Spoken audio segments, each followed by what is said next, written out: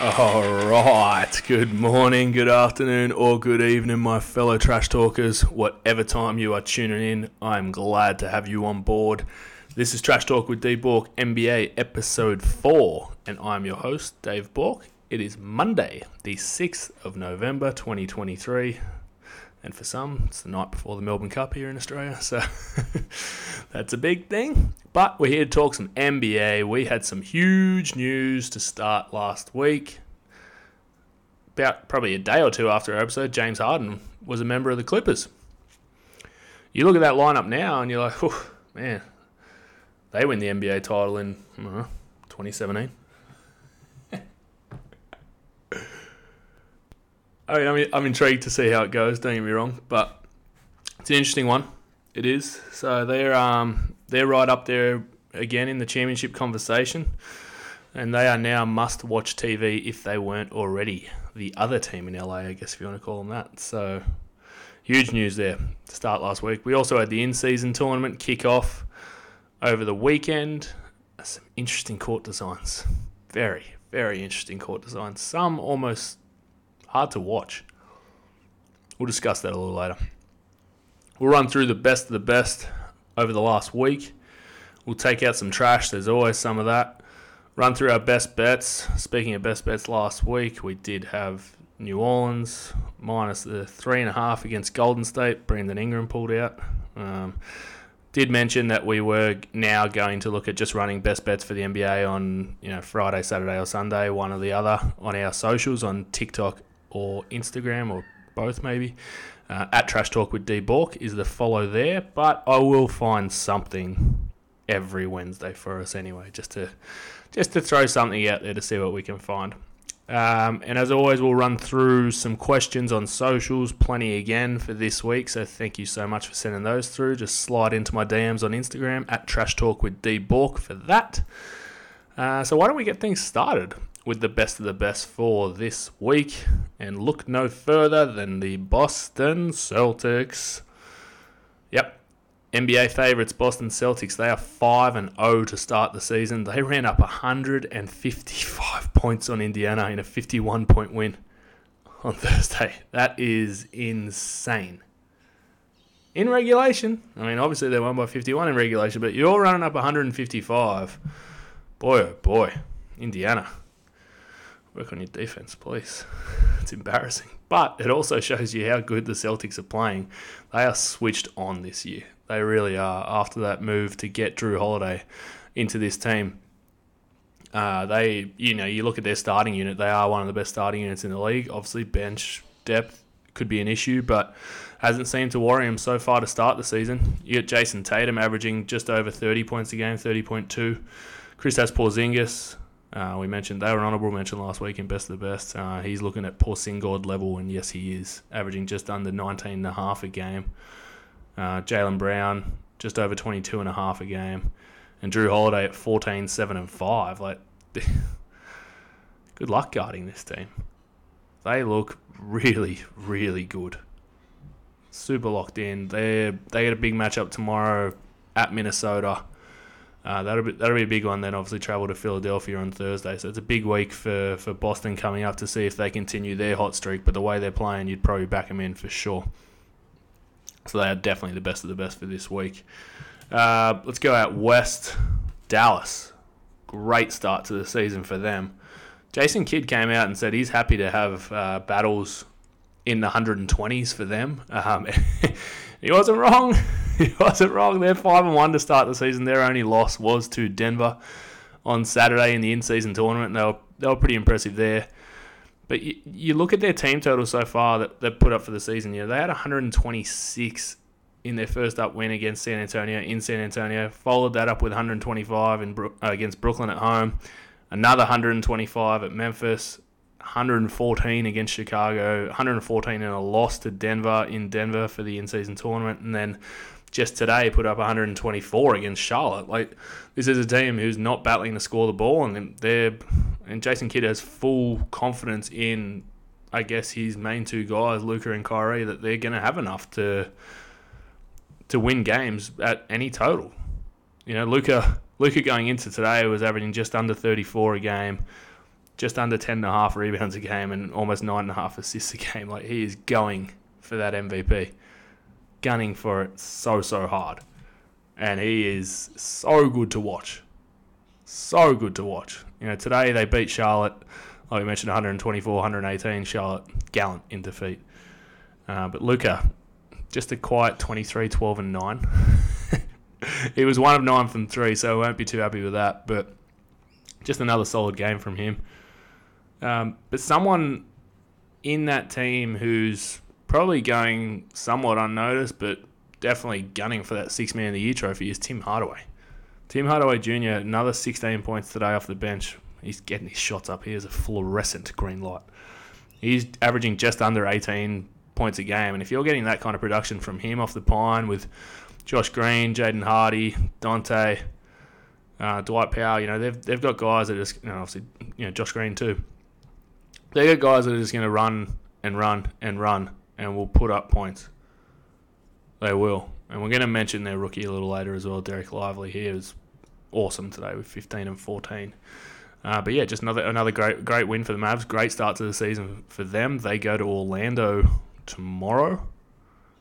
And that's a tough game.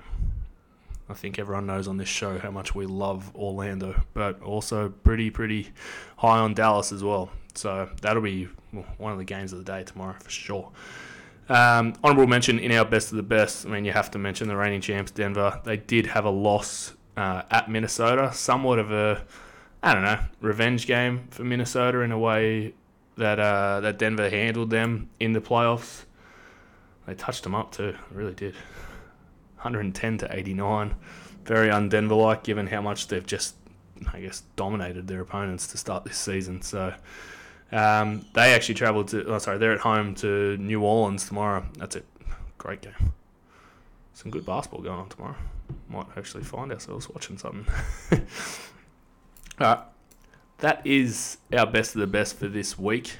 We'll stick with those two teams with that honourable mention. So I believe it's time to take out the trash.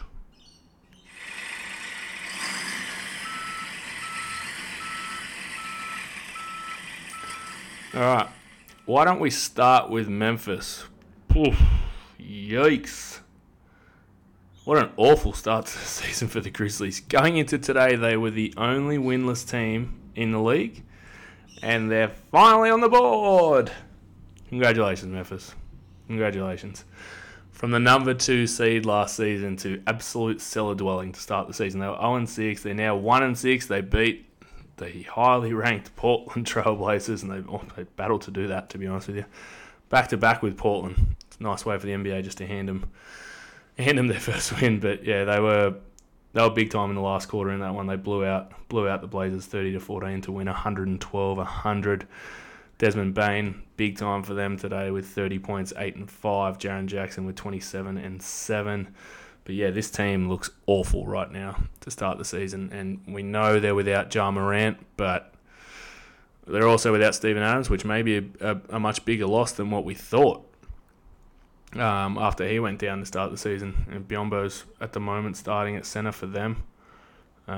Brandon Clark was still out too, so once he comes back, you'd think he slots straight into that starting center spot once he's healthy. But I don't know, they're struggling a lot, Memphis. I think Morant's still got a long way to go until he comes back from suspension. But you look at who they lost last season in Dillon Brooks, who, let's be honest, a lot of people laughed at him in that series against the Lakers. He was egging LeBron James on. You don't poke the bear, especially against LeBron James. Like, what are you doing, mate?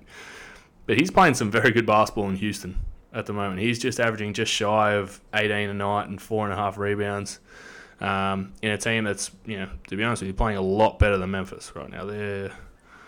Where are our Houston Rockets? They are 2-3 to start the season, which, to be honest with you, isn't that bad for a team who's not great either. But yeah, he's playing some good hoops. And, Tyus Jones, who would have been perfect with this Ja Morant suspension, he definitely would have started. I know they've got Marcus Smart playing there now, but Tyus Jones was great. He was a great backup for Ja Morant. And you can tell that there's a clear void in that backup point guard spot at the moment for Memphis. They've had Derrick Rose playing some minutes at backup point. They really don't have that spark off the pine right now. So, but they're on the board. It could get them going, but I do think they're going to be struggling just a little bit. They're off till Thursday, and they've got a couple of game homestand against Miami and Utah to see if they can, I don't know, get something going for them. Because usually the grindhouse is a tough place to win, but they've made things easy on their opponents to start the season. We'll go out east now. Into the trash goes Julius Randle. Boy, oh boy, is he struggling to start the season. Yikes. The Knicks need this guy to be playing at an all-star level, as he has, I guess, over the last couple of seasons with Jalen Brunson, and given RJ Barrett's missed a couple of games to start this season. Julius is averaging around 13.7 a night, 10.5 rebounds, which is a nice rebounding number for a little bit of a small sample size, we'll say that, but his shooting percentage is horrific. Shooting just over 27% from the field, 22.5% from three. Julius looks a lot slimmer this year, so I'd say, if anything, that may have hurt him. I don't know, maybe his body's taken time to adjust to his new figure, but he's not playing well right now for a Knicks team who needs him to get buckets, because Jalen Brunson cannot do this on his own. The Knicks are 2-4 to start the season. It's a disappointing start for them. And they play the Los Angeles Clippers tomorrow. Are we going to see James Harden? Who knows? We'd love to see James Harden because we want to see what this Clippers team is going to look like. I'm sure the Knicks will be hoping that he is not in the lineup for tomorrow. Currently still questionable by the looks of things. But yeah, the Knicks desperately need a win. They do. Should be a cracking contest, though, if James Harden is playing. The Garden is going to be rocking. Last but not least, in our trash, I don't know how we're going to fit this into the truck, but I was all for the in-season tournament. It's great. It's a great initiative. I think there's definitely some fixes to the in-season tournament. Like, there's financial incentives for, the team that wins it. They get $1 million per player that wins it. What's $1 million per player to someone who's already on 30 or 40? Like, who cares? Why don't we make it, I don't know, the winning team gets 5 to 10 extra lottery balls for draft night? Like, could you imagine the Denver Nuggets winning the in-season tournament, then all of a sudden having 10 extra lottery balls and landing the number one pick? That's huge. We could do that. Or we can make a 4-point line or a logo shot, or everything in the last minute's worth this, or if you miss a free throw, it's -1 points. I don't know, just some different rules. I think they need to look at that next season for some different rules rather than just financial incentives for players and coaches. On top of that, the court designs hurt everyone's eyes. Like the blue court in Denver looked cool or whatnot. Looked like you were playing at PCYC Auburn or something. But if you were to watch the Miami or the Chicago game that had a completely red court, that made it near impossible to actually spot the basketball. It did. So maybe they need to look at that. I don't know, if Miami play their next game at home, they might want a different court design. Maybe a black court with red lines might make it easier to see things. Just an idea to anyone listening from the Miami Heat office or Chicago. But there's more games to come. Those in-season games are on every Thursday and Saturday in November here, with the finals to be played on the 8th of December, I believe, in Vegas. So that'll be interesting to watch. It's a fun concept. It just needs a little bit of rejigging, I think, for that. But that is the trash for the week. Why don't we go to our socials now and see what we can find for this week? All right, so this question wasn't asked by anyone, but I actually saw this on @Barstool Gambling. They asked if there was any athlete, we'll call it NBA, athlete that you could give a do-over to, who could it be? So a do-over being if an athlete was interrupted due to injury or some other circumstance? I love this question personally. So I'm going to say two guys in particular. Derrick Rose is the obvious one. I think everyone can agree that if D Rose did not get derailed with injury, this Chicago Bulls team was winning an NBA title. They were one of the best teams pre-D Rose injury. So tough to watch, heartbreaking to be honest with you, just given how great of an athlete he was in his prime. So Derrick Rose would be 100% number one on that list. Number two on the list, it's going to be Brandon Roy. Man, I'd say he was the second coming of Kobe Bryant back in his prime, and just so tough to see him go down with knee injury after knee injury.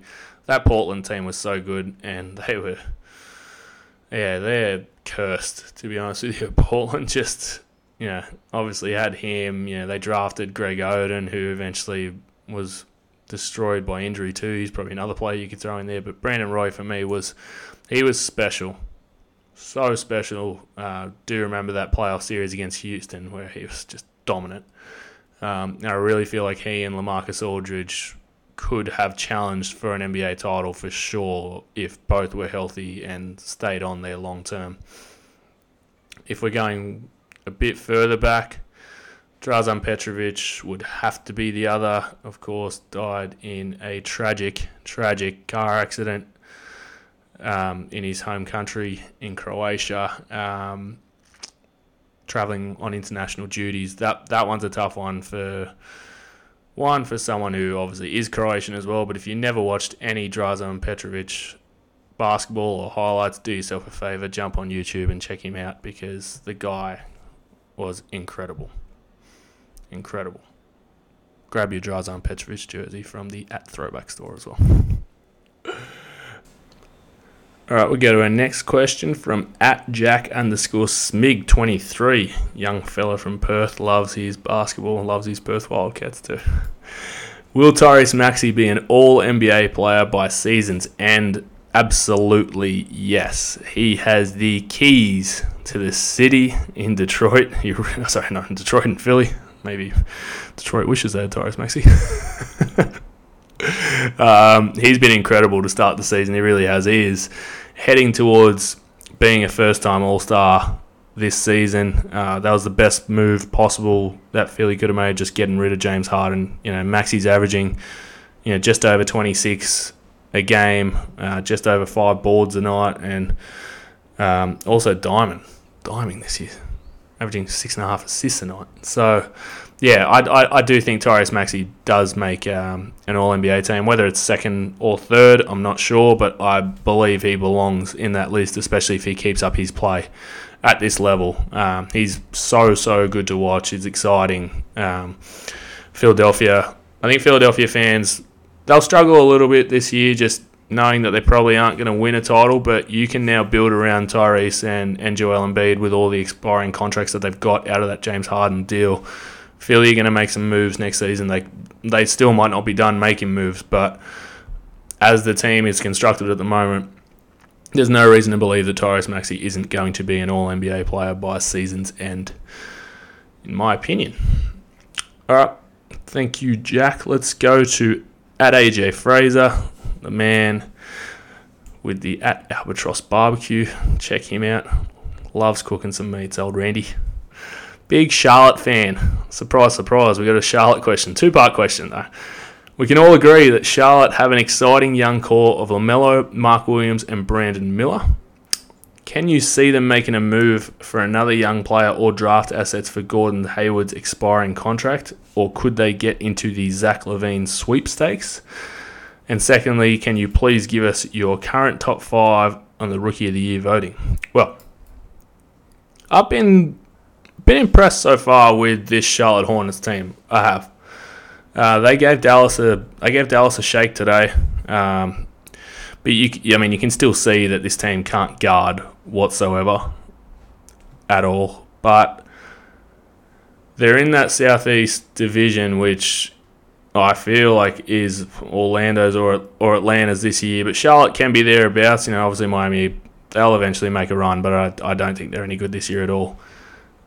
Will they move Gordon Hayward on? I don't know what you're going to be able to get out of Gordon, but I also feel like you need someone like him on your roster with such a young team. You need some old heads to kind of carry you through. And he's still been playing at a good enough level. He's averaging just over 17 a night and just under 6 reps a night. So I think they keep him on. I do. In regards to Brandon Miller, he's super long, so improvements are going to be made on the defensive end for him. He seems like he's got the green light there in Charlotte too. He does. But it's going to be a slow burn for the Charlotte Hornets for sure. I feel like they're missing a real true two guard, so whether or not they can get in the Zach LaVine sweepstakes, I don't know. If you can try and trade, Gordon Hayward and Rozier and another piece away for Zach, whether or not Chicago would go for that, I'm not sure. But yeah, you could be making a move for draft assets in a team that would be in need of it. Maybe someone like Philly could potentially pick up Gordon Hayward and move on some of those picks that they just got from the Clippers. That could be a chance. But I think for the time being, I do believe you hold on to Gordon, just given that the fact you need some older heads on a very young team that can battle for direction if they were just to be all the kids on their roster, because no one guards on that team. In part 2 of your question, your current top 5 on Rookie of the Year voting, I think it's Wemby and Daylight at the moment, but Chet is playing great basketball at OKC, and Steve Kerr actually came out today and said, I feel like everyone can see this OKC team coming. They are, and Chet goes a long way in helping them get to that, top 6 out of playing contention this year. So he's definitely second in voting. Asur Thompson in Detroit is playing some good basketball as well right now. You